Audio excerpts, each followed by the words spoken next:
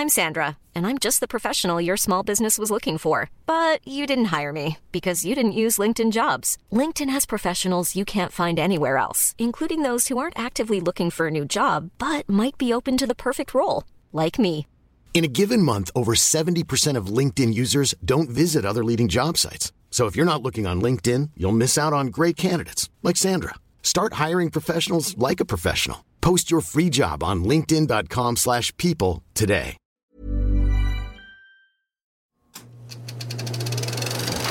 Good morning and welcome back to Grindhouse, where we drink coffee and talk about movies. I'm Sean Tatro, and today with my girlfriend and co-host Leah Diana, we will be winding back the reels to 1987. Twins Todd and Terry seem like sweet boys, that is, until one of them takes an axe to the face of a fellow patron at a local drive-in. Todd is blamed for the bloody crime and institutionalized, whilst twin brother Terry goes free. 10 years later, and as the family gathers around the table for Thanksgiving, the news comes in that Todd has escaped. But has the real killer, in fact, been in their midst all along?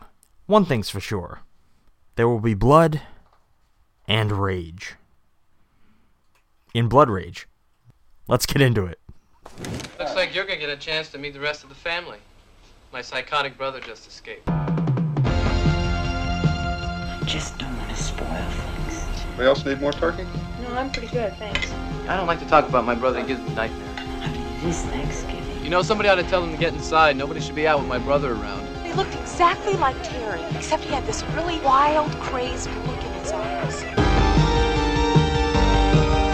There's somebody after me and he's chasing me and he's trying to hurt me. You're gonna hurt my kitty. Oh, God. You're a real sweetheart. You know that? A real sweetheart. It's not cranberry sauce, Artie. It's not cranberry sauce. Spread the word, you dirty cocksuckers. Tell all your grave robbing friends I want them out of the city now! The nightmare of insane murder. From the depths of hell. From the angel of death.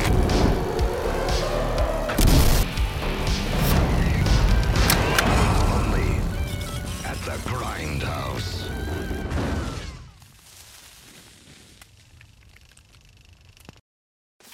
We are back to the horror genre. What a ride today has been. Oh yes, and it's literally only 9:30 in the morning. 9:25 a.m. And already from laughing and cheering, my voice is shot.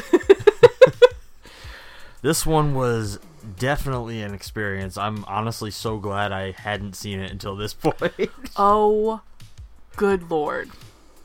Everybody meet Phil. This is Phil. Great guy. Probably the nicest guy in the movie. He's just hanging around. Oh, God. Wow. So, sweetheart, I am going to let you take point on this one. I'm going to do my best. I didn't, step by step write this stuff out. I comment step by step this, and let me tell you. Damn! So, today we watched Blood Rage. This one was written by Bruce Rubin, directed by John Grissmer. It stars Louise Lasser, Mark Soper, Julie Gordon, and Jane Benson. I believe is how you say your last name. This one came out on March 29th, 1987. However, it was originally shot in 1983. Yeah.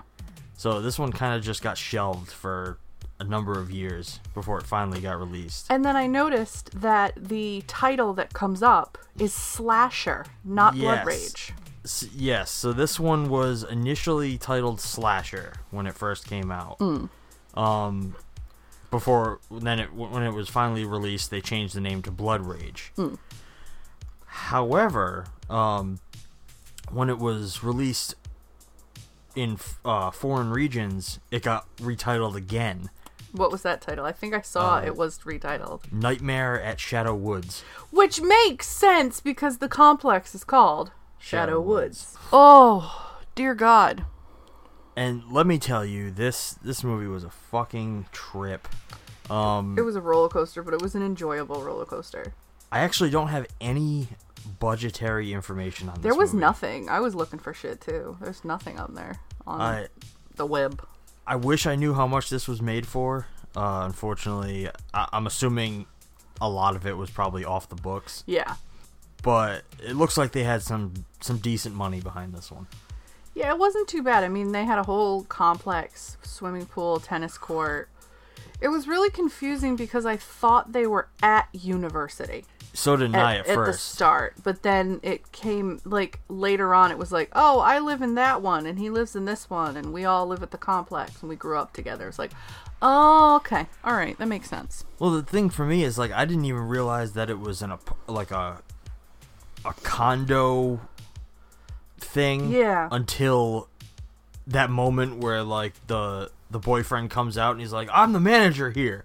And I was like, what? We both looked at each other like, you're the manager of the house? Like, yes. How cocky are you being like, I'm the manager here? Yeah, it wasn't until right after where he's like outside with the cops and he's like, my office is over there. Yeah.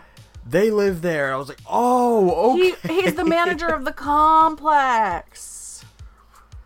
So why do you date damaged women? Why not? That's all he's got. Jesus. Oh, okay.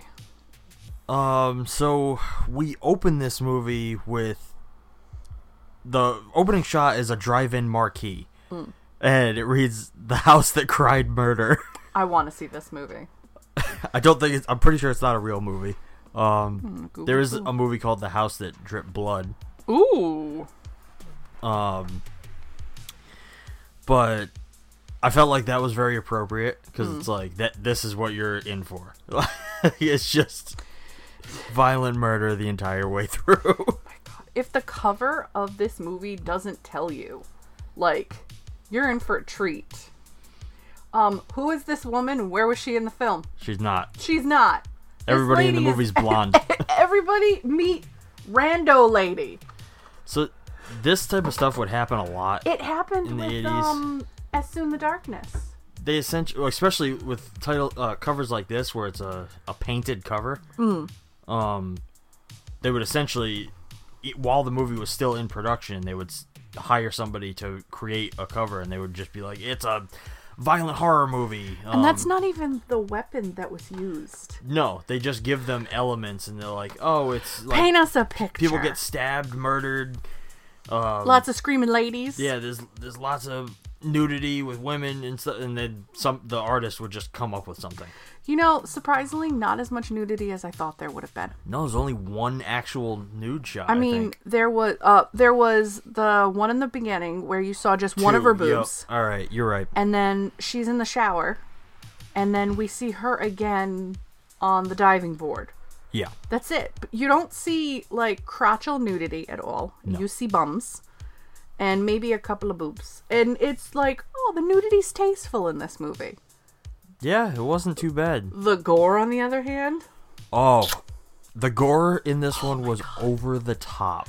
There was stupid amounts of gore. I think I read where they did put this on late night television, and the entire scene of the two in the swimming pool is cut entirely because they thought it was too much. And I'm like, I've seen shit like that at 10 o'clock on, like, cable TV now. Yeah. Like. And so we get a lot of gore in this, and I'm just going to say now, like, the practical effects throughout this movie are fucking awesome. They're amazing. Like, you start with a violent hatchet in the face. Several times. A severed hand. Severed head. They give us Todd's doctor screaming bloody murder while she's ripped in half in the woods. And a severed head strung up by electrical cords. Now, I will say, no babies were harmed in the making of this movie. No. And I really was kind of disappointed he didn't kill the baby. Now that makes me seem like a really twisted individual, You but fucking monster. the way this movie went and the way it ended, he should have killed the baby. He probably should have killed the baby. He should have killed the baby. Honestly, now that girl is stuck with that baby for the rest of her life. What is she going to do? Put the baby down? I don't. Realistically, the baby would go to child services. She's not. She had no relation to that kid. No, but the trauma that she's endured with the child, she's not going to give it up. She would have no choice legally. And the cycle continues. Trauma begets trauma. We'll get to Woo! the climax. Woo! I cheered. So immediately, for me, the synth. Oh my God. Synthy score had me. Like I was. Yep. I was in. Where the big orchestrated weird metal music from Lady Hawk was like awesome but weird, the synth was perfect in this movie. Oh, it was beautiful. It fit beautifully. It was like heavily like energetic and it like at times upbeat, and it felt very. You could tell that this movie was meant to be fun. Yes. I mean, look at the way Terry acted in the movie. Oh, yeah, I loved it. Holy shit! He was having so much fun with this part, and that's something to note, is that the actor... Soper. Yes. Mark? Mark Soper? Was it Mark? Yeah, Mark Soper plays both Todd and Terry. And you would think it's two different people. Yeah. 100%. They did a really good job making him look very different in both roles. Yep. And he carries himself and portrays himself completely differently. Yep.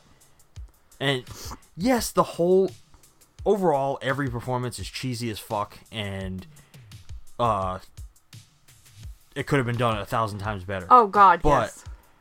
I think he was having fun with this part, yeah.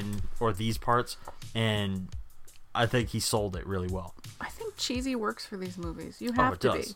You can't be too serious with this. It's an 80s slasher. Yeah. Why are you going to be serious and broody and no, you gotta be cheesy. You gotta be Velveeta, guys. Be Velveeta. Drop the Velveeta. No. You're too liberal with Velveeta already. Where did I hear that? It's the fucking lady I just interviewed uses it. Oh yeah, that's right. That's for one of your actual work gigs, and she said that, and we were like, "What?" Now I'm using it. I love it. That's a thing. So in the beginning of this movie, right when we start with the credits, there is a small part which I was very excited to see. Was oh my god! You said his name. It's not Sam. No, it's so. In the it's still the very early opening credits of this movie, we get the extremely young film debut cameo of Ted Raimi. Yep. And he's playing this random dude who's selling condoms in the bathroom to perverts in the fucking bathroom of the drive-in. Gotta make your money somewhere there, Ted, huh? He has no lines. He's just there. He just goes, Trojan. That's awesome. Oh, man. I actually would love to know why Ted Raimi is in this movie. Like, Sam Raimi had nothing to do with it, so... Maybe it was just... Maybe he's friends with the director, the producer, or maybe Mark Soper. I'm assuming? I don't know. Actually, hang on. Driving there... Yet this was actually even prior to Sam Raimi being involved in film. Oh, because it's 1983, you said. This would have been filmed in 1982. Yeah, so Sam Raimi was... Oh, no, Ted Raimi at the time of doing this was only 19.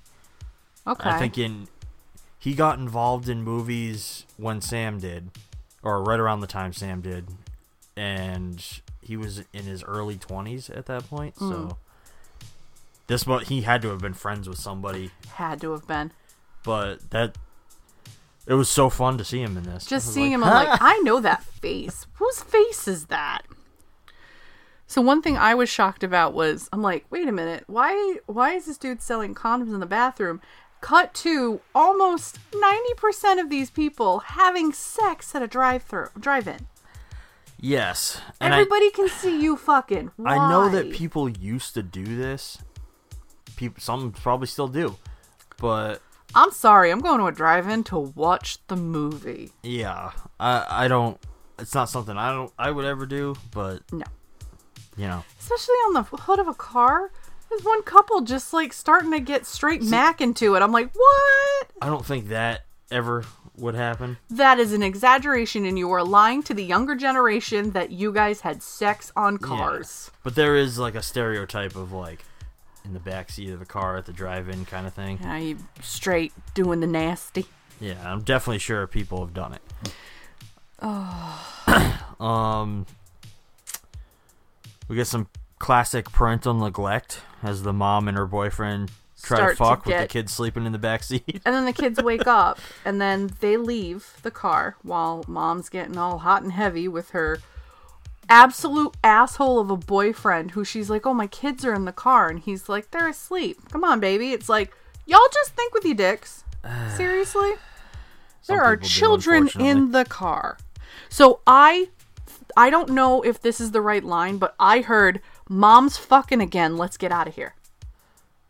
I don't think it was I don't think so, but like, it was along that line. It was along those general lines, and I think it was Terry who said it to Todd. Yeah. Like, oh, let's get out of here.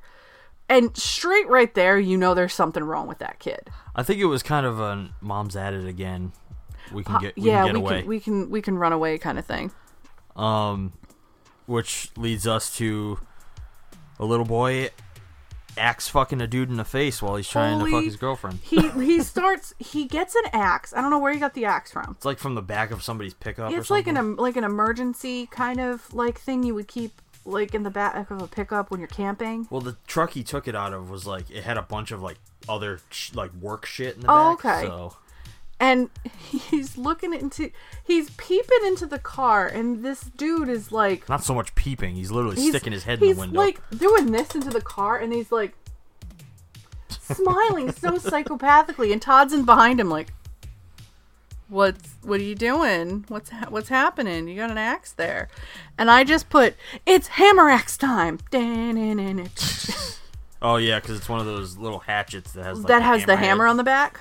Oh my god. And he just straight fucking axe fucks his eyes and his mouth, and oh my god. And the lady's like, screaming, ass butt naked, running. I'm like, oh my god, this is amazing. And then Terry just wipes everything on Todd, hands him the thing, and goes, oh my god, Todd, what did you do? Mom, what did you do? And I'm sitting there going, Todd, react.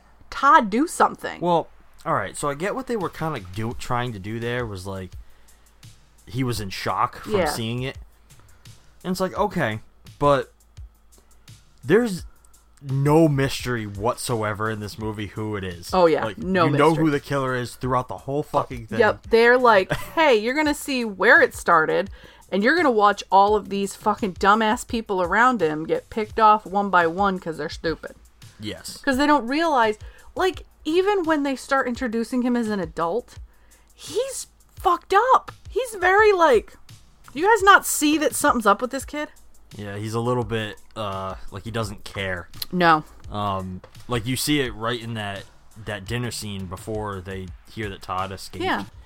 Like where he's talking to the other girl, but he's got his arm around this girl. His girlfriend, and there's this whole subplot of he's been really out of it and hasn't like she feels like, oh, he's been out of touch and he's like distant. I don't understand. Wouldn't he have always been like that to some degree? Yeah, really?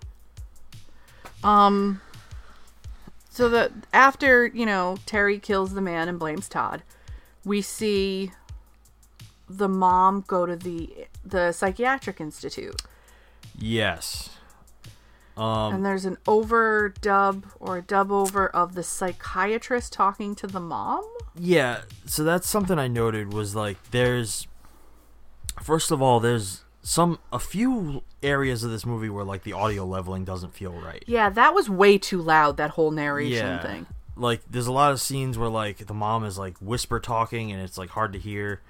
There was a whole scene that I didn't hear her. I was like, I'm not turning this up any louder because it's 8:00 in the morning. And this scene in particular was one of the first real hard ones, because like their dialogue is, I think, purposely low. Yeah. But then they chose to, for some reason, do this audio dub of like a therapist recording, like her notes on the conversation. Like, what is going on?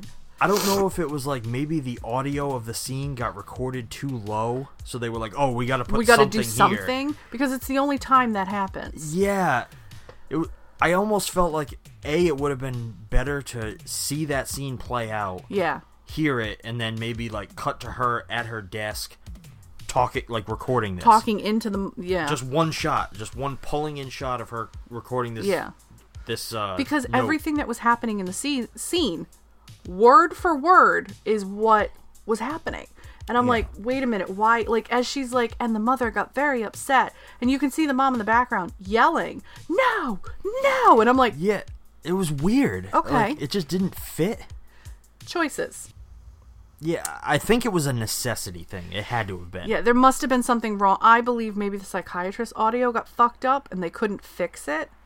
So maybe they were like, okay, you're just going to dub over this and then we'll play it out like you're living the memory out. But then once that's over, well, obviously, poor psychiatrist doesn't last very long. Sorry. So after that, like, there's that whole scene where Todd has told the psychiatrist it wasn't him, it was Terry that did it, and blamed him. Mom doesn't believe him. Mom thinks Todd is an absolute psycho, and Terry is her precious baby boy. There is definitely... Do you feel like there's... Is it an Oedipus complex in this? A bit, yeah. Or like a reverse, like she idolizes her son because he's like the world. He's the non-broken one. Yeah, and like... Lady, you fucked up if you can't tell which one of your kids is, is which. Well, I actually have something about that I'd like to just talk about a little bit. It's going to jump us ahead a bit. Yeah. But, so there's a scene later on in the movie where, like, throughout the whole film, we kind of see, like, the mom, like... descent into madness. Yeah, she's in, like, shambles. Because it's, like... You have that scene at the therapist's office where, like, she actually kind of sees Todd break down a little bit. Yeah.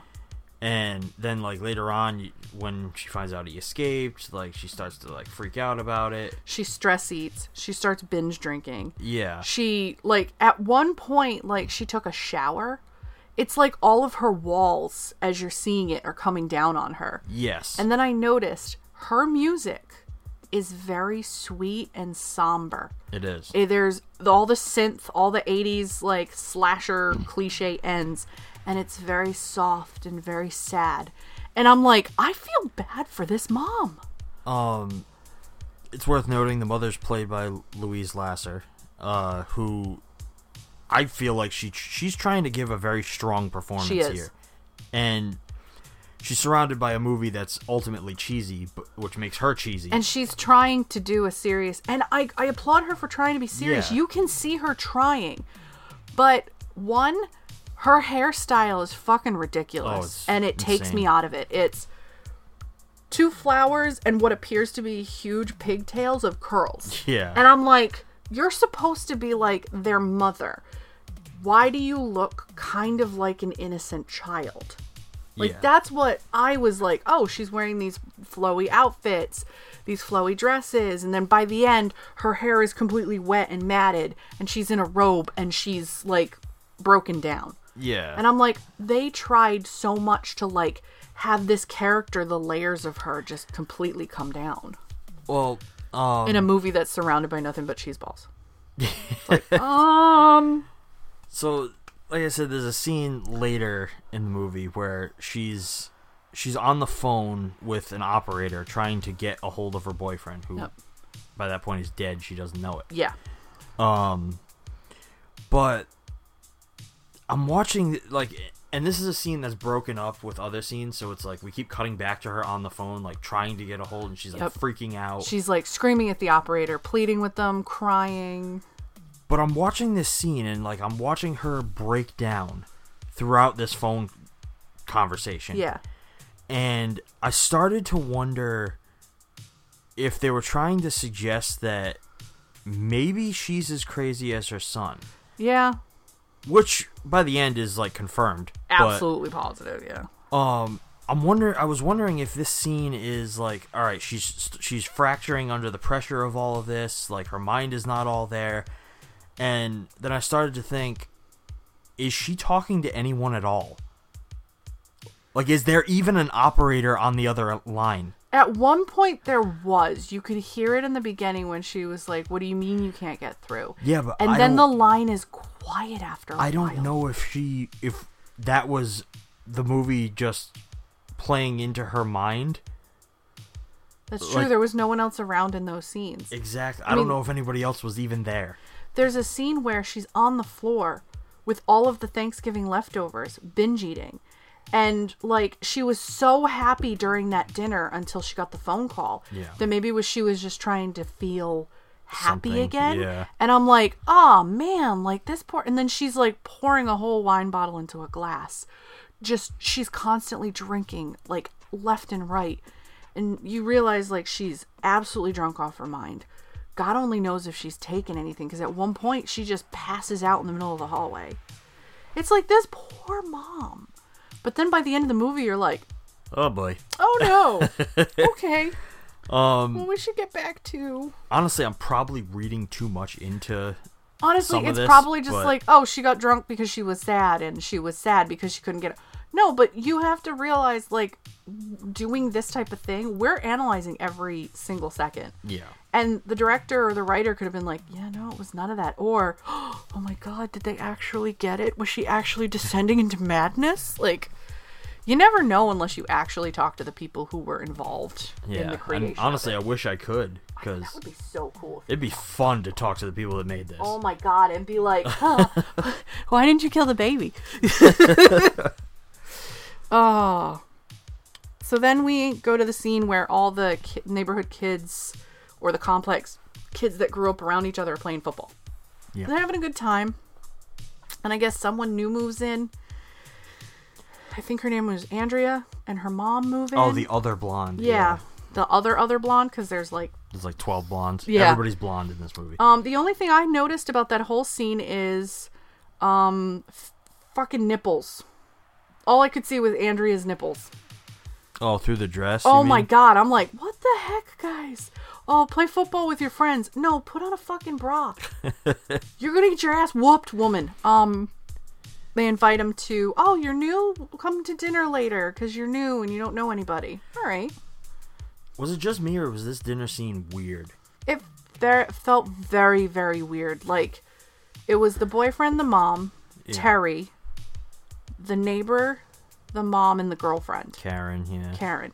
And it was like, oh, this seems very awkward. Well, I'm not even talking about, like, just the people attending. I'm talking about, like, so you have this dinner scene, the mom and the boyfriend do this marriage announcement thing. Mm-hmm. Terry is uncomfortable, very obviously, but he is, like, congratulates them. But it keeps doing these cutaways to everybody's reaction shots. Yeah. And they're super close up. And it was just like, why are we seeing this? This is so weird. I also realized that's when Terry's trigger started. Yes. And you don't realize it until the end of the movie. Terry doesn't want to lose his mother because I feel like he blamed it on Todd because he wanted his mom all to himself. I can agree with that. Yeah. And once they were like, oh, we're engaged, we're getting married, he just fucking, you watch something in his brain go. Well, yeah. I was like, oh, you also see shit. it right after when, like, they get the phone call and the mother's trying to keep it don't hush. say anything, don't. He's like, oh, my psychotic brother from the mental institution broke out. Have some peas. I'm like, the mom just is like. Yeah, I do. Oh, really her acting was great. I like that they held on it too. They just held on her staring. And you're just sitting there going, I felt like somebody at that dinner going, I'm uncomfortable. Yeah. Also, who has corn and peas at Thanksgiving? My family usually does. Oh, peas have no place in Thanksgiving dinner. You just hate peas. No. See, this is where we're fighting. Peas have no place in Thanksgiving. Green beans. That's your green. Yeah. Green beans. A spinach thing, collard greens, No peas. None. Peas are going to eventually kill everyone in the world. They're green, mushy, disgusting balls of grossness. Her hatred of peas has finally bled into the podcast, ladies and gentlemen. It's like when the Powerpuff Girls went against the broccoli people. I will fight against the pea people. Oh, God. By the way, the mom was flaunting a lot of boob during dinner. Like, really, like it was so pushed up, and I'm like, is she innocent or a slut? What is happening here, guys? Because they portray her as this innocent woman going into madness, but she is a sloot. She's like, oh, I'm getting fucked in a car in the beginning with my kids in the backseat, and here's a lot of boob in my dress at Thanksgiving. Have some turkey. I think she's kind of supposed to be one of those ladies who's like never had very good luck with men, and like she's kind of had does anything to please them. Yeah, she kind of had to flaunt a little bit to get men. Because even her boyfriend, not a good person. Because when they go back into the bedroom and she's freaking out about Todd being like escaping. Oh yeah. He's like, oh no, don't worry about it. Oh, he's just, probably hiding in a closet. Come on, babe, let's do this. And she's like, no, I can't. I need to clean. I need to organize. I need to do something. He is still trying to get in their pants. Yeah, you're right. Read the room, asshole. No sex tonight. Psycho kid got loose. I don't want to fuck knowing he could be standing outside and all of a sudden, hey, guess what, Mom? There's a lot of those dudes in this movie, though. Oh my God, men in this movie are pigs. Except for Phil. Phil was a nice guy. Yeah, he genuinely was. He paid the babysitter. He was like, you guys shouldn't be drinking. Like, that's not good. No, you guys can't ride home. You guys should get a cab. And he gets this! Poor dude. Hashtag justice for Phil. Justice for Phil, man! I'm putting that on the Instagram when I post this. We're gonna get random people going, what? Oh, my next notes were about the boyfriend. Why he's like, why the fuck did he say he was the manager of the fucking house? And then I was like, he's the manager of the condos they live in. I gotta go back to the beginning of the dinner scene. Okay. What was with the fake laughter when it opened up? They were just like, ha ha ha ha ha ha ha. Everybody was fake laughing. I think because the director probably just said, well, we're just going to cut into you guys laughing. So just like, ready, action, start laughing. So they all just did it. Especially, what was it? Andrea's mom was just like, ha ha ha, ha ha. Obviously, like, I hate this. I put Terry as a fucking weirdo. I put, the boyfriend's name was Brad. I'm like, Brad's getting axed first. That's what I put because he was such a dick. I'm the manager? Question mark. The manager? Manager? What? And then I'm like, he runs the... We both, our reaction was just like, what? I feel like they should have given us some context to that first. Like, they should have told us he was I'm the manager of the complex. Not even just that. Just add a couple of words after that. I think they should have stated something, maybe a scene or two before, where they say that they live in a condo, first of all, and then just maybe say something about him having to do something for another tenant. And that would have been enough. You know what would have been good? During dinner, while he was waiting to carve the turkey, he could have looked at Andrea's mom and been like, how are you enjoying the complex? Is there anything I can help you with? Boom! Established right there. That would have been perfect. Are there deleted scenes? Because they were like, no, gore needed to be in this. And you know what? Not disappointed with the gore. But just movie directors, producers, anybody. Add tiny little context clues for people like me. Because I'm sitting there going... Sometimes I watch a movie, I look at him, I'm like, I don't understand. And he's like, well, you missed this one thing. And I'm like, that 2 and 2 made 4. Thank you. It's like context clues, people. Yeah. A single, 2-second scene would have added so much. But I digress. That's not even the worst part of this movie. This movie, it's heavily fucking cheesy. I wouldn't say worse. I wouldn't say worse. I would say that's the only qualm I have at the moment. Okay. Something I really like about this movie is the fact that they don't they never shy away from seeing the killer. Yeah. Like, they don't try to do, like, cut his head out of frame or anything like that, or follow his feet. Like, he was established in the first 10 minutes of the movie. Go into it. Yeah, like, you get to see him fully, like, hacking people to pieces, and, the movie's trying to lean on that idea of that we're dealing with twins, and you're not gonna be sure which one is the killer. It was never a guess to me. Like, I knew, like, there's no hiding it at all. This was a story of, you know who the killer is, you know who the victims are. Now it's watch the victims try to figure out what's happening around them. Yeah. Which I kind of enjoy those kind of movies, being like, oh, I know everything. Now I get to watch what happens. I honestly thought they were going to do something in the end where, like, they did a bait and switch. Like, they did something where they would look exactly the same or similar. When they fell into the pool, I thought something was going to happen. Yeah. Because they were both soaking wet, so their hair wasn't different anymore. But they still had different shirts. That's the only real reason how you could tell. That's why I thought they were, like, going to do something. They were fighting, shirts got ripped off or something. And I was like, oh, okay, maybe in a movie of sex, showing a little bit of skin and bait and switch might have been interesting, but they didn't do that. You know, No. I'm kind of surprised. Spoilers, but, you know, I'm kind of surprised. I am very surprised. Oh, no, we're not spoiling the best part. Not yet. Woo! As soon as the mom started going crazy, like cleaning and everything, I hate this mom. Kill her. Soundtrack is awesome. Oh, then we get to Todd has made it to the complex. Yeah. Todd's there, but Terry starts getting a little weird, so he leaves his mom to clean and go kind of crazy. And he goes and sees Brad, the manager. When you're ready to pop the question, the last thing you want to do is second-guess the ring.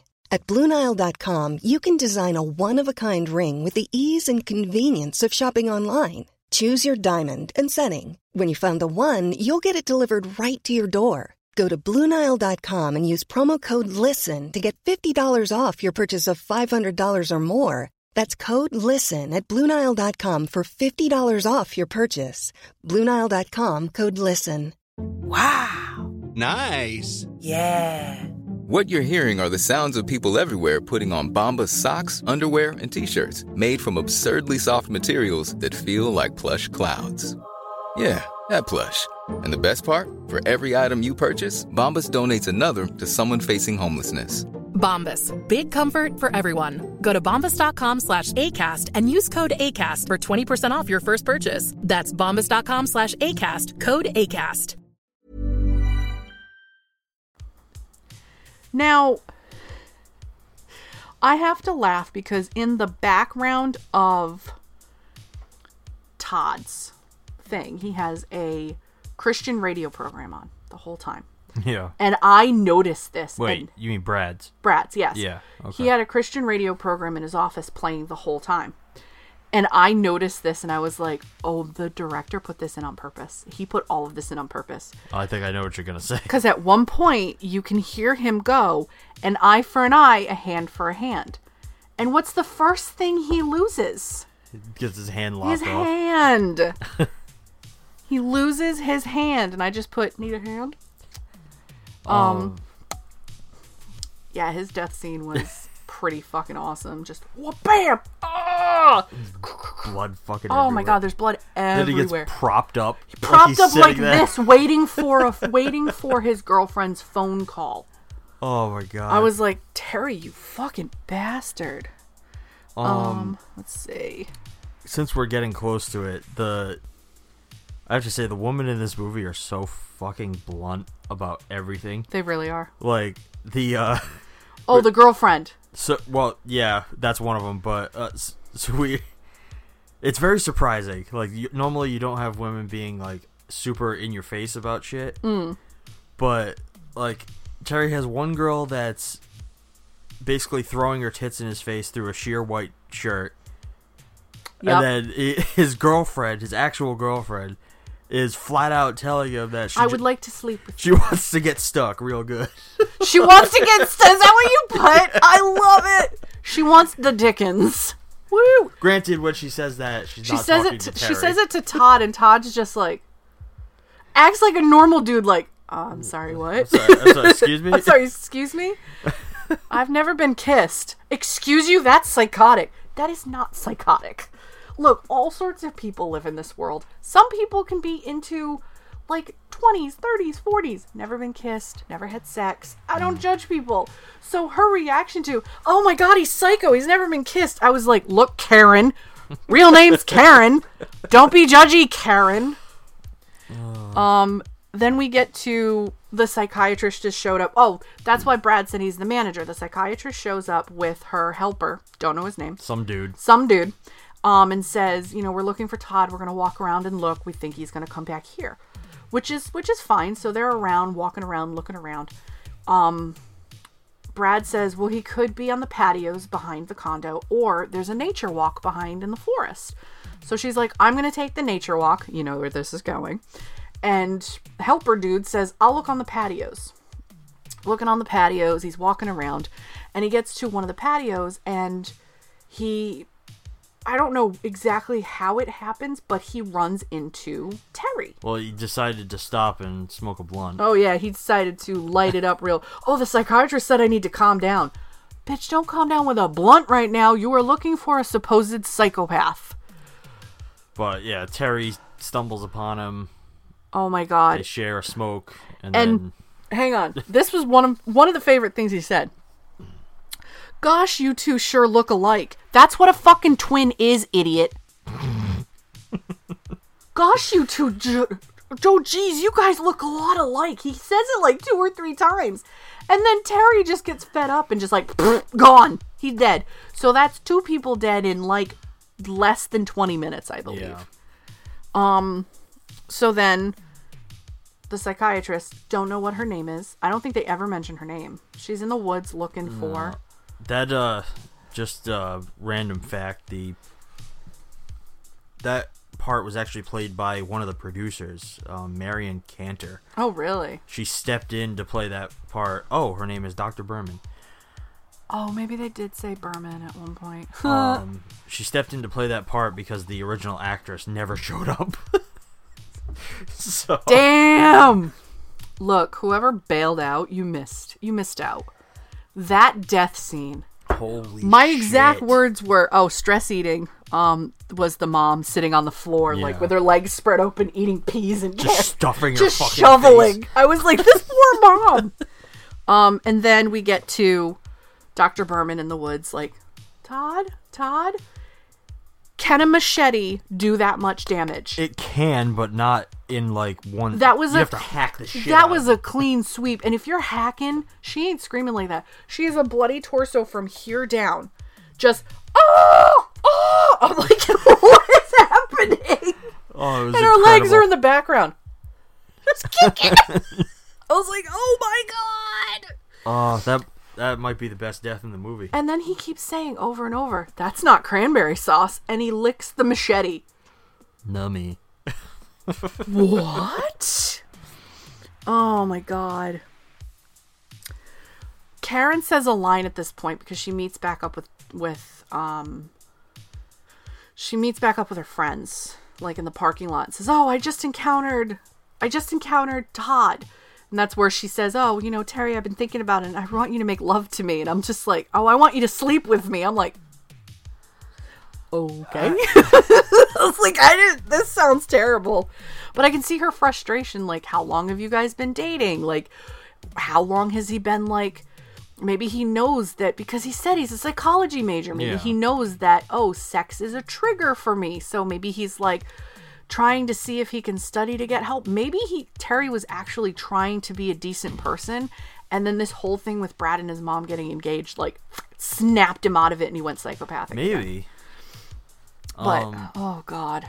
So, at some point, relatively around this part of the movie, we cut away to another terrible mother. The mom that went out on the date. The pearl necklace lady. Yep. That's what I called her. There's a different phrase for that. She, something I noticed about this scene, and this is the scene with Phil. With Phil. Hashtag justice for Phil. Was why the fuck did all this furniture seem too small for the actors? They probably had to go to a Goodwill and get shit and fill. Or it was the same apartment and they just had to take shit out and put shit in constantly. So they were like, oh, do this, then this, then that. That couch, like, Phil's sitting on it and his knees are up to his face. Like, I don't know. It's the 80s. And it's wicker furniture, wasn't it? It was that weird wicker. It wasn't wicker. It was like those, you know, those ones that had like the wood on the arms that went to the floor, but then it was like that shitty pattern for the rest of it. Honestly, the 80s were a very strange time, and nowadays, like, look at couches and chairs. They're super oversized now. Oh, yeah. Like, I'm sorry, I don't care if you want a decorative couch. It better be oversized and comfy in this day and age. I need to lounge on it and scroll on TikTok for hours. And there was no way I'm scrolling on TikTok like this in that little fucking couch. I took TikTok off my phone, okay? I'm not as addicted, I promise. I'm still addicted. Oh, God. Well, Karen says a line when she meets up with the friends in the convertible. She goes, must have been a drag, your brother being a psychopath and killing people. Must have been a drag. Murder is a drag, Karen. I mean, yeah. I hated this girl. I wanted her to get stabbed in the face the whole time. Everybody in this movie is an asshole. Oh.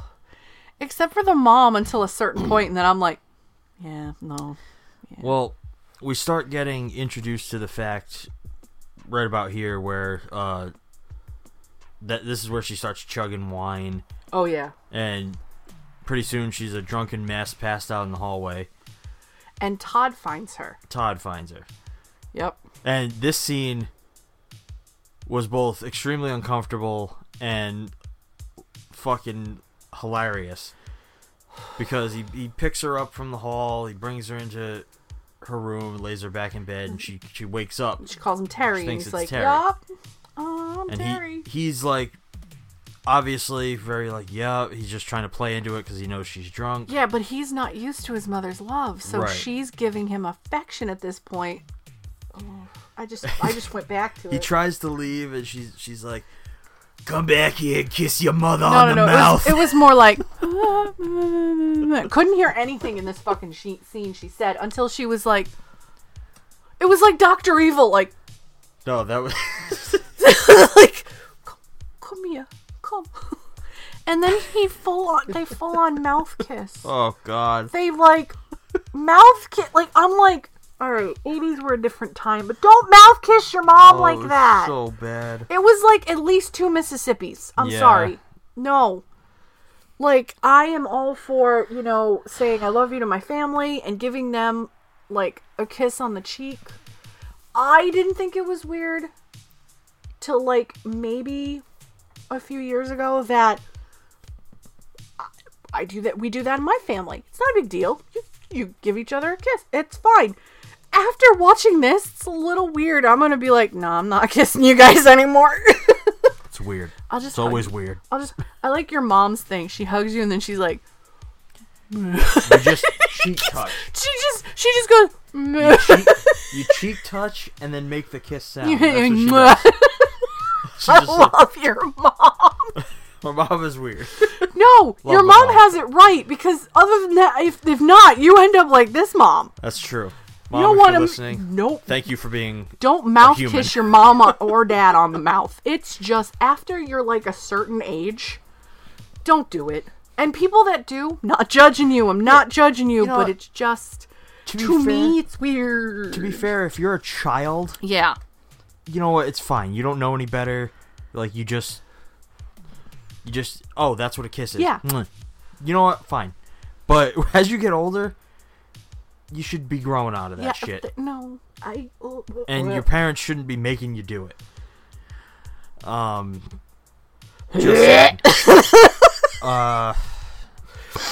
Anyway. I gotta go back to the scene where Karen's with the boys in the car. Yeah. Because it's a little prior.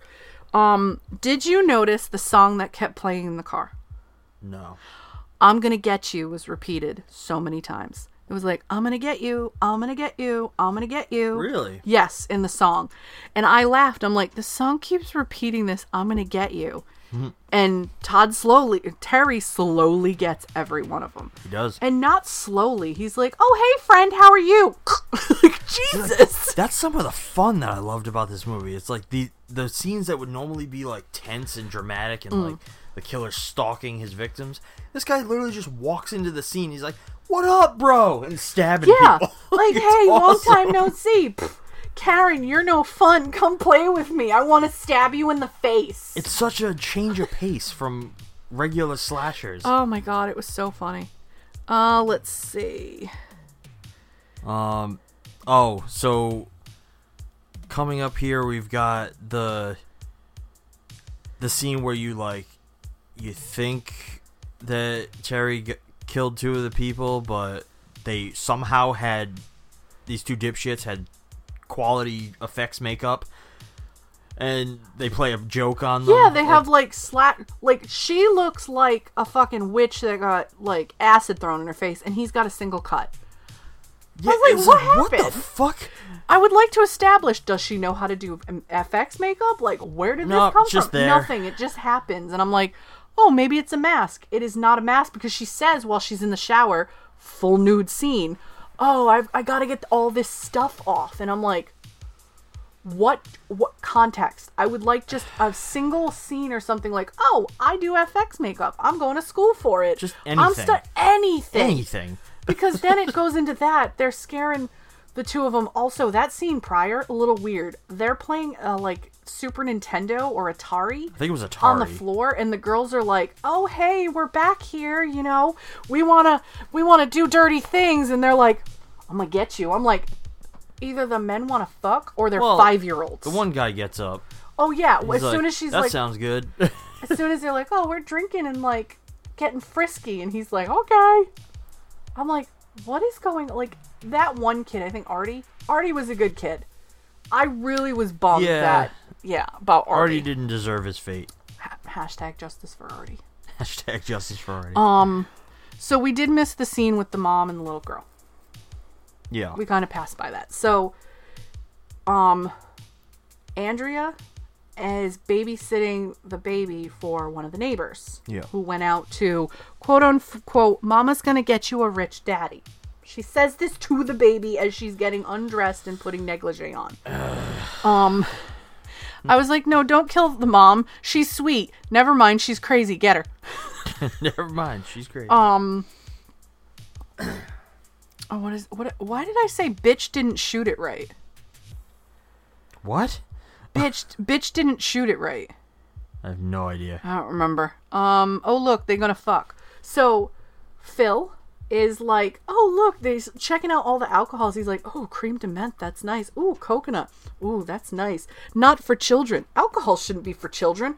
And I'm laughing. Phil is such a cool character. I'm like, I want more of Phil. He's a genuine dude. He's a nice guy. Super, like, clean cut. Yeah, and when she's like, I'm gonna slip into something more comfortable, he's like, visibly like, okay. I don't know what to do with my hands. Am I going to have sex? Is this how I make love? Like, he really does look a little like, young Mr. Rogers gonna die. That's what I called him. I called him young Mr. Rogers. Poor thing. And then, as they're doing all this, you hear a knock. Terry at the door. And he's like, yeah, because Phil says, oh, it's that kid that was just here. Well, let him in and see what he wants. And you do. You don't hear anything until you hear the record fall and skip. Yeah. And then it stays on repeat the entire time. But she doesn't really notice at all. She's too busy getting ready. After that, she goes to answer the door. And she's in just a sheer robe. I'm like, that sheer robe is not hiding the fact that you're half naked, lady. Oh, and then the next word is no, not the mouth kisses. Oh, I said, oh, look. She opens the door and it's this scene. Yeah. And I went, oh, he's just trying to get ahead in life. Oh. Let's see. And then you get the scene with the mom and Todd where you realize, I put poor Todd, his brother took his entire life away. He just wants his mom's affection and approval. And I put, no, not the mouth kiss. Ew. My next note here brings us to the tennis court thing. Yep. So I forget the characters' names. I think it was Angie and the other. I don't remember kid. the other dude, but it was Andrea or Angie. Yeah. But they go out to a tennis court. They're playing tennis for a minute. He knocks the ball too far. She goes to get it. Yep. There's like a fake out thing where Todd's like trying to lure him out. But she comes back. Yep. And he suggests that they get frisky. And she's like, no, not here. Let's not do it in the open on a tennis court in the dead of night. Let's fuck on a well-lit diving board in a public pool instead. Right! Also, I said I was going to say this when it came up. Angie said, oh, I want to play tennis. And the dude looks at her and goes, okay. And I went, you want to play tennis with these nuts? Come on, bat these nuts. I also thought that was kind of funny where they were, the scene right before, they were like, yeah, I think we're going to play tennis. And I'm like, it's like an innuendo. Yes! And then it cuts to them playing tennis. On a tennis court. I'm like, I thought we were fucking. I'm like, oh, not here. We'll do it somewhere else. I'm thinking they're going to go back to her house, quiet, something. No. Well lit. Public inside, pool. And it's covered with glass. Yep. So anybody can see you fucking on the diving board right there. It was just so fucking stupid. But it brings us to anticlimactic, but almost the best, like, death. Because Terry shows up. Yeah. And the dude tries to get up and get away, and he slashes his throat, pushes in the pool, and he goes, bad friend! Very bad friend! I'm like, what? And then he, like, cuts Andrea's face, the same spot where the FX makeup was, I noticed. Yeah. And then I don't know how else she dies, because she goes off screen and then he gets her. If I remember. I don't remember. They don't show the rest of it, but I also believe, like, they were both buck fucking naked. Yeah. So maybe his, like, slash to the throat, thrown in the pool was, like, his out. And then, like, they didn't want to injure her, because that machete didn't do the fake wobble thing at some point. So I wonder if the wider shots, he actually has a real machete. No, it would be close-ups that he would have the real one. Wider shots would have likely been fake ones, just in case anything happened. Well, I was wondering if that's, like, why... Unless the fucking filmmakers were just stupid. Yeah. But I put, wow, it's just a hack and slash pool party. Oh, my God. I put, oh, you're a real sweetheart. Call me Mr. Helpful. You're a real sweetheart. Call me Mr. Helpful. I forget what that was. Oh, there was some scene with Todd or Terry, one of the twins. Yeah, I don't know. But then it cuts to Karen because, you know, Todd shows up or Terry shows up and she's like, oh, you know, I want to be alone with you. And he's like, okay. And then they go to start kind of making out in her, like, the living room of his house and shit.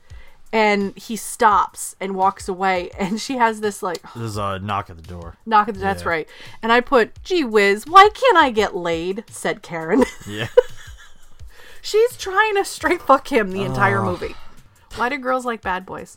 I don't understand. I don't know. I don't get it. And this, that basically instigates the entire, like... lead up to the finale. Oh, the knock on the door is Artie because Todd finds him, threatens him with a gun, and says, I'm not Terry. Terry's the one killing. And then they have that, like, small confrontation at the door where he, like, points the gun at him, but then he runs away. Yeah. For some reason. And then they try to go after Todd. And that initiates, like, unfortunately... Hashtag justice for Artie. Hashtag justice for Artie. Because Artie finds all of the weapons along the trail route on a bridge, literally just in a pile, sitting on, with something over it, and he's like, "Oh my god!" And Terry's like, "Oh, it's all Todd's. Todd's the one doing this." And he grabs a fire poker, what looks like it's like one of those 2-pronged forks. Yeah, and he shoves it right into Artie's neck, and I was like, "Oh!" And he keeps saying to him repeatedly, "That's not cranberry sauce, Artie." That they're trying to really sell that this happened on Thanksgiving. Yeah, which I'm like, Not many Thanksgiving slashers. It's the fork for the fucking turkey. Yeah. You know what? I have a Thanksgiving slasher now. That's rare. I mean, Thanksgiving? The killer turkey? Yeah, that's a modern one, though. Like, this is It's true. Back in the day. Also, as you're seeing the death of Artie and Terry, I focused on the background where I saw somebody's arm fixing something and then getting out of the shot really quickly because he realized he was in it. I was like, oops. Continuity error. And then Karen finds Terry again and is like, things have gotten out of hand. We should call the police. And then he just starts repeating, call the police. That's a good idea. Things have gotten out of hand. I said I love you. And he straight starts fucking attacking her. Yep. Ensues a wild fucking chase. Yeah, this begins like a huge chase scene. She's running, screaming. She eventually finds like every corpse. Yeah, she finds the other dude. She finds the pot dude, the helper. And then she finds Artie. And then Terry's behind Artie, making him clap, giggling. I'm like, Terry's fucking fucked up. And then we get to the scene with the little girl. So Todd finds the little girl looking for her kitty prior. A lot of scenes prior. I forgot about this. And he says, there's a bad man out here. Go home, lock the door, don't let anyone in. Your cat will eventually come home, I promise. Cut to Karen's banging on the door, trying to get in, being like, no, I'm being chased, help me. The man told me not to open the door for anybody. You're gonna hurt me. And I'm like, Todd is such a nice guy. He protected this little girl. Yep. But it essentially, like, fucked Karen. It did. I was like, oh no. I do love that this chase sequence, towards the end of it, it starts to feel like the killer, like, Terry pursuing her is just becoming less of a threat and more of a minor annoyance. Yeah. Because, like, by this point, she has the baby. She got the baby out of the apartment. In the pool area. She knocked him in the nuts to get away from him. Yep. She's sitting in the pool area with the baby, like, trying to catch her breath, and then, like, Terry comes in the background, and he's, like, fucking around, and she looks back, and she's like, oh! She gets so upset, like, oh, come on! I was just like, oh my god. This is ridiculous. Okay, so then we cut to the mom going crazy, throwing stuff away, cleaning up, opens the trash, finds the bloody shirt. And I'm going, oh, now she's cluing in it's Terry. She doesn't. She doesn't clue in it's Terry. She still thinks it's Todd. Yeah. But it's the shirt that Terry was wearing for dinner. Yeah. So it's like, come on, Mom. Click it over. She goes to find her boyfriend finally because she's freaking out. She's like, Todd's killing. And on the radio it says, you may fool your mother, but you won't fool the Lord. And then she finds him, moves the chair. Brad falls apart and his brain just opens up in half right there. And I'm like, oh, that is gorgeous. Oh, man, that was a beautiful. Oh, that was beautiful so shot. Good. We're getting very close to the final moments of this movie here. Mm-hmm. So I think now would be a good time to take a little break. Is this ad time? Ad time. It is. We'll be right back. Please don't go anywhere.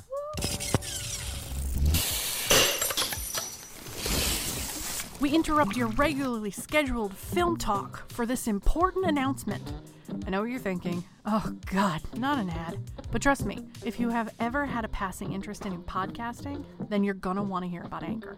Anchor is a podcast platform by Spotify, and it is way easier to make a podcast with absolutely everything you need to capture your audience all in one place. Anchor has the tools to help you record and edit your podcast right from your phone or computer. And choosing to host with Anchor means that you can distribute your podcast on all major listening platforms, like Spotify, naturally, Apple Podcasts, Google Podcasts, Stitcher, and many more. It also allows you to begin earning money with your show with no minimum listener requirements. Anchor was our first and only choice when we decided to start our show, and we cannot recommend it enough. So if you have an idea to podcast, don't wait any longer. Download the Anchor app or go to anchor.fm to get started. And we're back. We're back. So I have one problem with Karen. She's running around this complex trying to find places to hide. Yeah. In the bathroom of the pool place. In Terry's apartment. I was like, you fucking dumbass blonde. Get in a fucking car and drive away. They literally left the convertible on in the parking lot. Get in it and drive away. Listen, Leah, eventually you're going to learn that if the characters do what they should do, there will be no movie. Why can't there be a smart horror movie? You know, someday maybe we'll actually see that. Maybe you should make a smart horror movie. Maybe we should collab on this and make a smart horror movie. You know, it's something funny. Like, we'll probably touch on this later when we eventually get to, like, Scream. Yes. But even that is probably the smartest horror movie there's ever been. Yes. But they still succumb to the cliches in that. Scream is, and I'll say this because I've just seen it with you, like, maybe about a year and a half ago. I never fully watched Scream. Scream is the most well done, thought out, educated horror movie I've seen.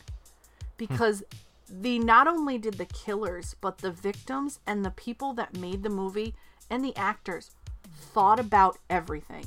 There is a reason why Matthew Lillard is an amazing actor to date. And I only knew him as Shaggy. And then I saw that and I went, now I know why he's a meme god. Yeah. Because he is an incredible actor. And then Skeet Ulrich, didn't know who that was until I saw Scream, like a couple years ago.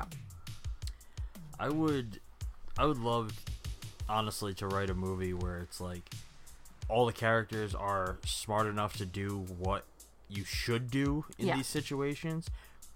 Granted, I know that in these heightened situations you don't think clearly sometimes, but I'd love to write a movie where all the characters do the thing you should do. They are level-headed enough to be like, nope, we gotta do this, but the killer is still smarter. Steps ahead of them. That would be incredible. That would be. It'd be like Sheldon Cooper being the murderer and the victim.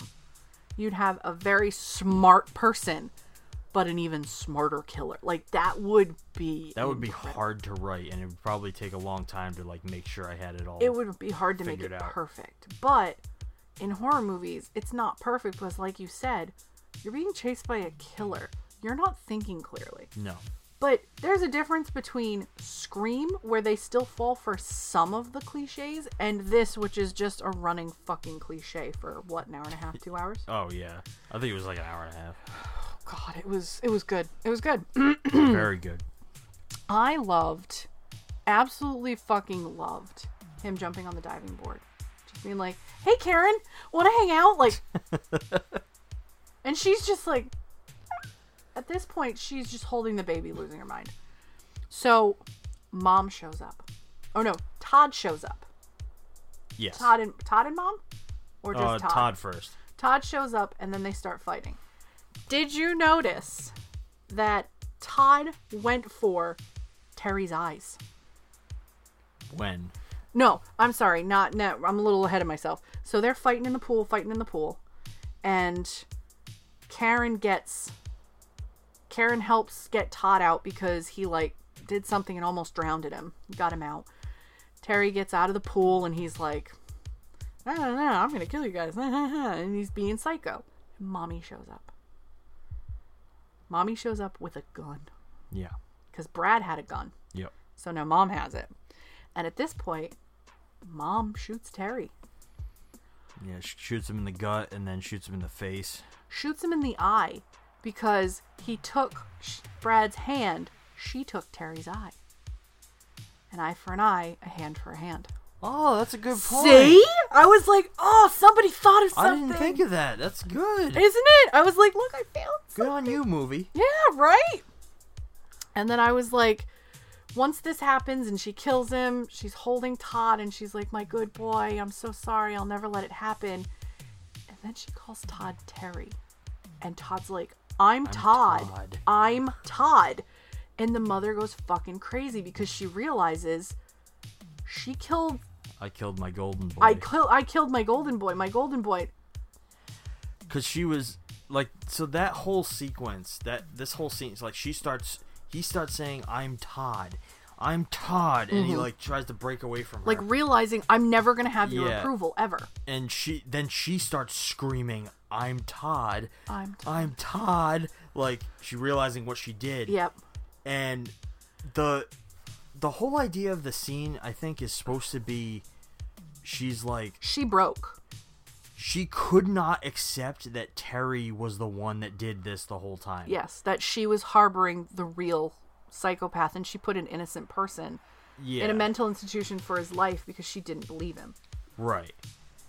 And I think that's why she ultimately kills herself. She turns the gun on herself and blows her brains out. And you know what? I cheered because this woman, there is no coming back from any of this. You your golden boy that you believed was a good boy and nothing ever wrong, just murdered. What was the kill count I put? Hang on. 1, 2, 3, 10 people. 10 people and an 11th person when he was younger. Yeah. So this man is now a serial killer. Like, how do you come back from knowing that? And your other son, he's been locked up for 10 years. You don't even know who he is. He is almost an adult now, and you don't know who he is at all. No. Like, you just lost your boyfriend, your son, essentially the only one you had, and yourself. She had nothing left. It was, one, I have to say, this poor mom went through a lot. Like, it was a release. But two, how fucking stupid was she all the time? Oh, she was so she was stupid. like, I cheered. I was like, yes, this is the best way this movie could have ended. And it just ends on Todd turning around, looking at his mother about what she just did. That was it. That's it. Over. Yeah. Done. It was a very, very interesting movie. Yes. I thoroughly enjoyed it. Loved this movie. I guess we can get right into our closing questions. Overall thoughts? Oh my god. So happy it's in the collection. This is going to have to get another watch. I might have to be high for it. This is what I'd like to show friends. Like, oh no, this is stupid good. It is stupid, but it's good. Good God. The acting was cheesy. The story was very good. The concepts of the story was amazing. I don't see this ever getting popular at all, ever. Only because I feel like something like this has been done more recently, but to a more serious kind of degree where it's like not twins but brothers or, best friends or something. So this isn't an original story. People might not be excited by this, but man, good. So good. I'm inclined to agree. Like, I think this is definitely a cult classic. Yeah, This has a huge following in the right circles. Otherwise, Arrow wouldn't be throwing it back out there. Right? This is an absolutely fun slasher movie. Like, this is definitely something I would love to watch with, like, a group of people and just, like, riff on it and shit the whole time. MSTK 3000, the fucking thing. Yeah. I think it's by some degree it's like an average slasher. Yeah. There's but nothing that stands out too much. No, like in terms of plot, it's pretty basic, but the gore, the tone, all of that elevates, like the performances even elevate it to a fun and highly entertaining level. And I fucking loved it. Like, I would definitely watch it again. I would throw it on in the background if I'm doing stuff. Like, it's a good time. I wish there was more gore, though. There could have been a little more. Listen, there can always be more gore. More. There should have been. There should have been more blood. There should have been more blood. It had a surprising amount of gore for a movie like this. A very surprising amount of very little tasteful nudity. Yeah. It was tasteful. Some nudity in some movies are fucking ridiculous. Short of seeing actual penetration nowadays. Like, we're borderline fucking hardcore porns on some horror movies. It's refreshing to see the gentle softcore, you know? Yeah. Any favorites? Oh, God.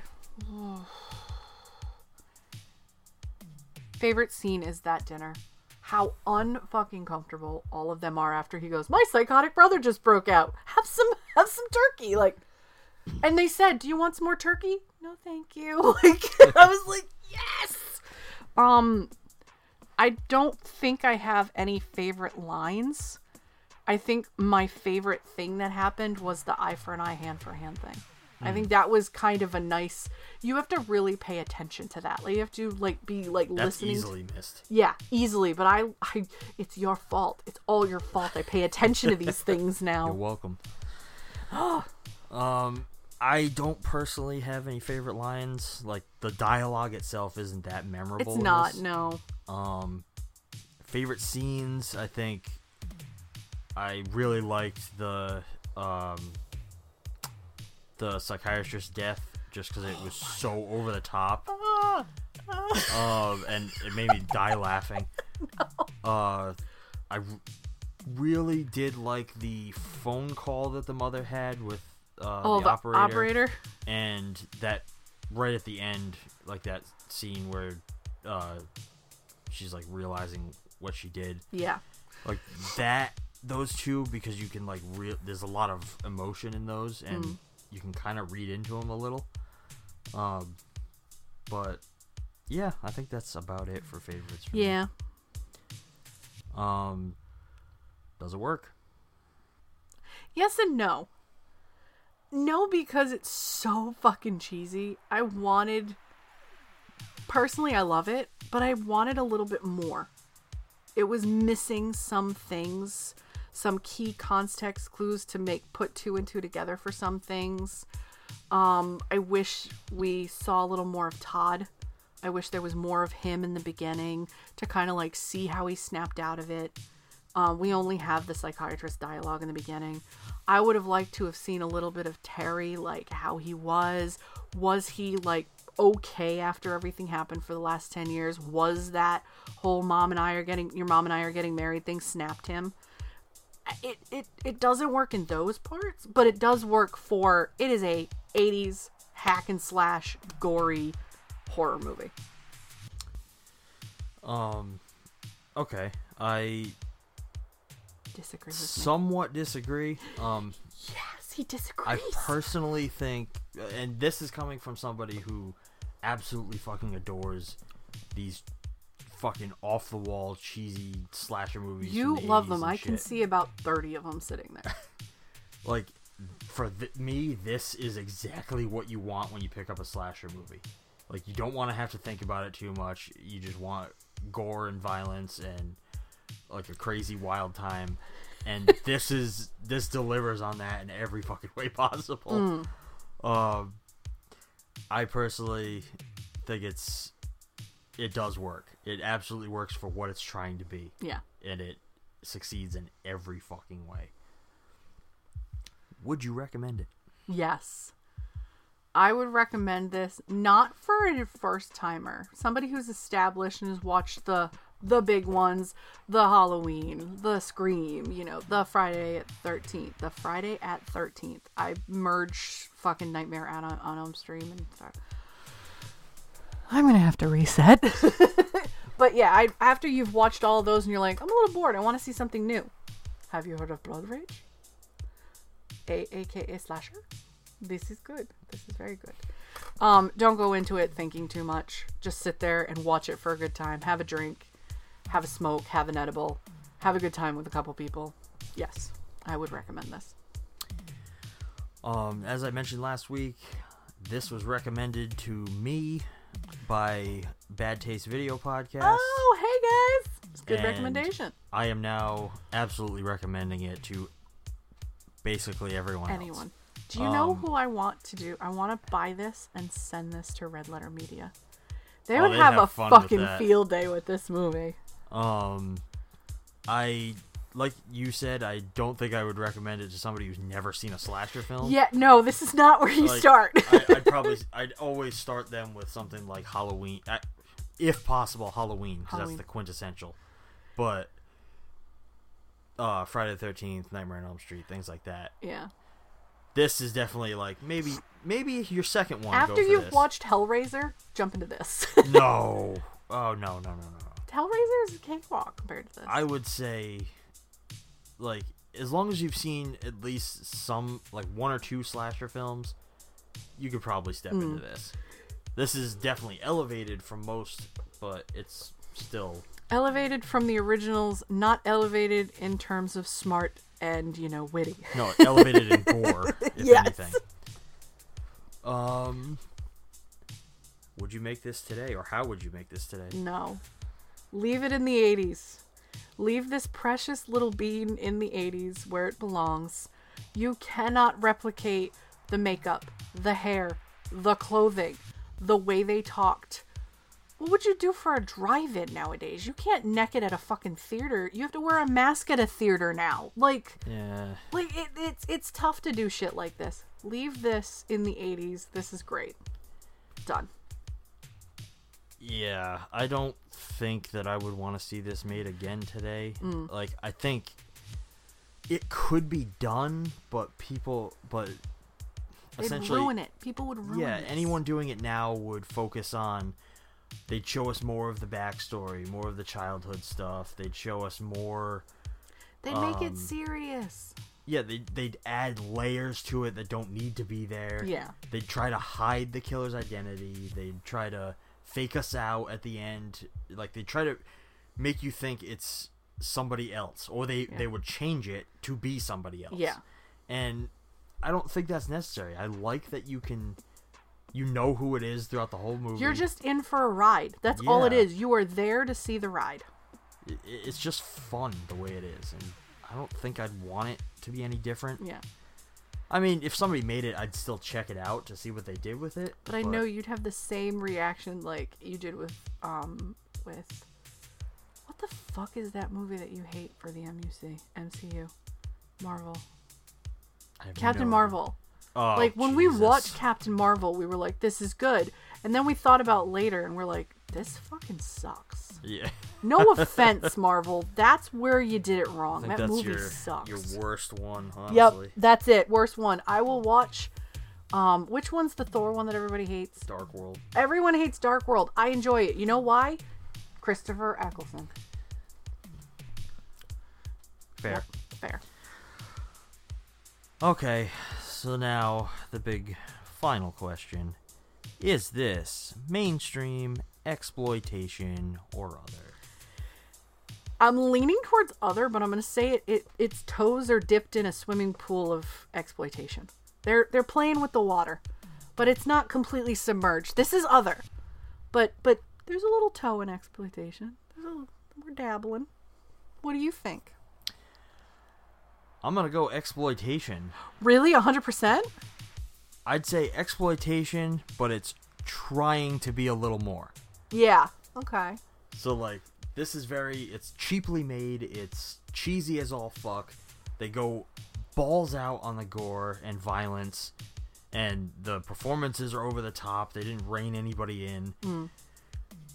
But it has it's trying a little bit to elevate the material with, like, the eye for an eye thing, and then, like, the mother's, like, descent into madness. Yes. It's attempting to be more, but it's just not there. Yeah. And I think I would go exploitation. Okay. On this one. Any other thoughts? Questions, comments, concerns? No. Honestly, this was a good one. This is a good recommendation from Bad Taste. This was a good watch. I always find it enjoyable when I see a cover like this. Like, my reaction to this last week was, I don't know about this, but I refused to read the synopsis. I only went off of, like, who was in it and all that shit. And I was like, I don't know about this. I really don't know about this. It was a good ride. I liked it. final thoughts. I'm really glad you're in the archive. Welcome home, buddy. Yes, this is a gem in the collection. Yes. I would say. Did I hide money in this one? I did not. I'm waiting for us. So whenever I get cash, Sean knows this. Whenever I get cash or he gets cash, we hide the cash in the Blu-rays. I know there's about 45 Blu-rays up there. We have a lot of Blu-rays that have money in it that range from $1 to, I think the highest is like maybe $50. And it's just a nice little savings plan, you know. If you ever find one, you know, you just got to tuck the money back in there and be like, forget about it, don't know about it, you know. And now all of you know this, and if you know where we live, you're just going to break into our house and steal our money. You break in here, I'd steal a fucking camera before the cash and the There's how many Blu-rays up here? A lot. 700? A lot. I think the count was, you're really going to go through 700 Blu-rays when there's a fucking Black Magic sitting here that's worth a lot, or a fucking M1 chip Apple? Come on, think. Yeah, I think that brings our discussion on Blood Rage to an end. Yes. But don't go anywhere just yet. Stay tuned for the coming attractions. I don't remember how it goes.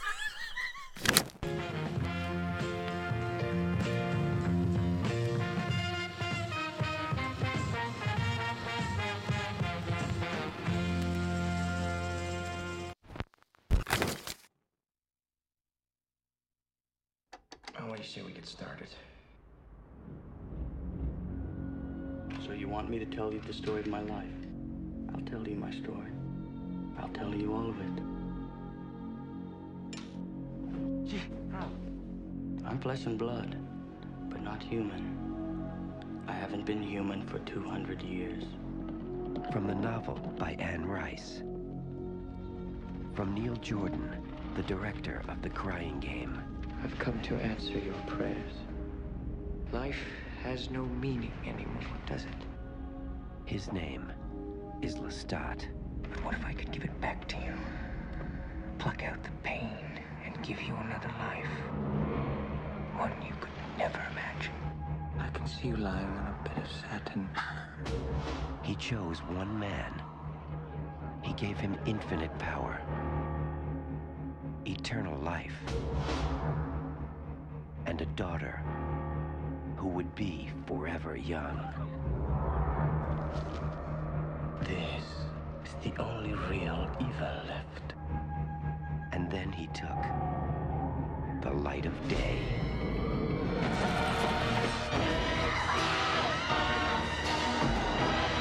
You're a vampire who never knew what life was until it ran out in a red gush over your lips. I can't stand this any longer. You made us what we are, didn't you? God kills indiscriminately, and so shall we. You like dying? You condemn me to hell! Monster. One happy family. Take her, Louis! End her suffering and yours! For do not doubt, you are a killer! I want some more. Tom Cruise, Brad Pitt, Stephen Ray, Antonio Banderas, Kirsten Dunst, and Christian Slater. Interview with the Vampire.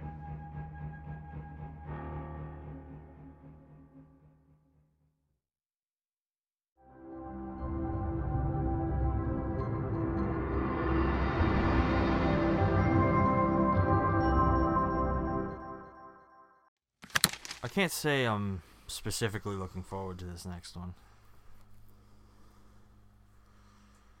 Use your words. I'm so excited! I stupidly adore this movie. I recently, like within the last couple months, watched this free on YouTube. Oh, yeah? At work. Because I needed background noise. I don't know how much work I got done. I have always loved Interview with the Vampire. I read the book. Book's better. It really is. Books are always better unless you've got that one gem. I cannot wait. I cannot wait to torture you with vampires. This is one of those movies that like everybody has blown for my whole life, and I never really cared for it specifically growing up. Like, it was fine. To be perfectly honest, I hope that this will kind of be like Bram Stoker's, and I'll find like something new about it this time that I didn't really care for before. I'm going to say this now. We're going to disagree on this movie. Yeah? Yeah, I think we are. Because my opinion is I idolized this movie as a kid. Idolized. Like Event Horizon idolized. And after I watched it again, I still idolize it. Like, for stupid reasons. And you hate Tom Cruise. When I say I hate Tom Cruise, I refuse to watch Tom Cruise shit. Hate him. Hate him, hate him, hate him, hate him, hate him. But I didn't hate him when I saw this. Because I was a lot younger. I forget when this movie came out, what year it was. It was in the 90s. It was in the early 90s. Because Kristen Dunst was like 9 or 10 years old when this was done. She's supposed to be playing Claudia. Claudia's like 4 or 5. So, I mean, you can't really get an actress that young at this point. No. Trying to keep the cat at bay. So yeah. I'm definitely excited about this. I'm definitely thrilled to sit there for 2 hours with you going, oh dear God, don't do it. With you being like, oh, come on, this is gonna suck. So, I don't know, like, maybe I'll see something in it this time that like I actually don't hate. But we'll have to see. Hi, princess. Like I said, like vampires have never been my thing personally. I've never really enjoyed the lore behind them or anything like that. It's just not. I don't know. I might have a problem. I have a whole tabletop game based off of vampires right here, and I love it. Come play with us, Shawnee. No. You want to play? I will say that I know this one has a really good cast, so hopefully. Tom Cruise, Brad Pitt, Christian Slater, Antonio Banderas, yeah. Kristen Dunst. I can't remember a lot of the actors and actresses' names, like the smaller parts, but man, oh man, like this made me love Brad Pitt, and I've never seen Legends of the Falls, and that's where everybody fell in love with him. I've never seen it, so. I think I have the VHS for that. You do, because I've said many times, his first acting gig. What? She's objecting already, guys. She's getting antsy. She is. Yeah. I guess we'll just have to see what this next one brings. For more recommendations on films or coffees you should check out, if you want to check out our movie collection or see our cat, or even just see some fun behind the scenes, chat with us, recommend us some movies, check us out and follow us on Facebook and Instagram at Grindhouse Podcast. We're on Twitter at GrindhouseCast. You can hang out and chat with Leah on our Discord at Grindhouse Podcast. Hey guys!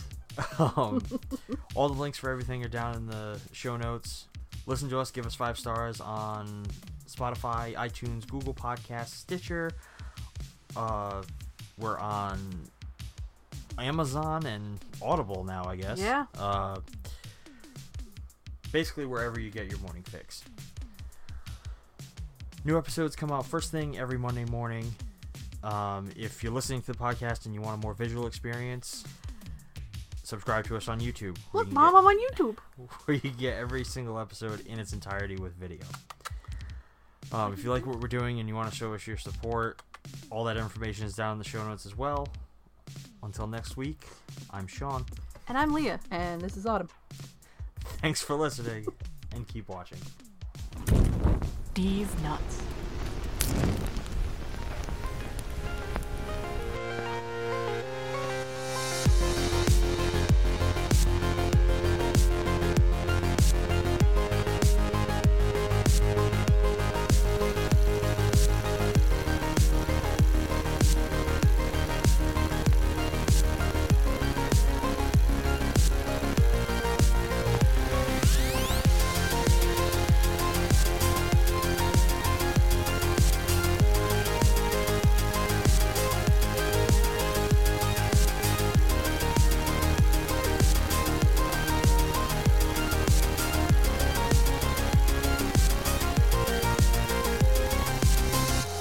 the shocking nature of many scenes in this film, it is definitely not recommended for the squeamish.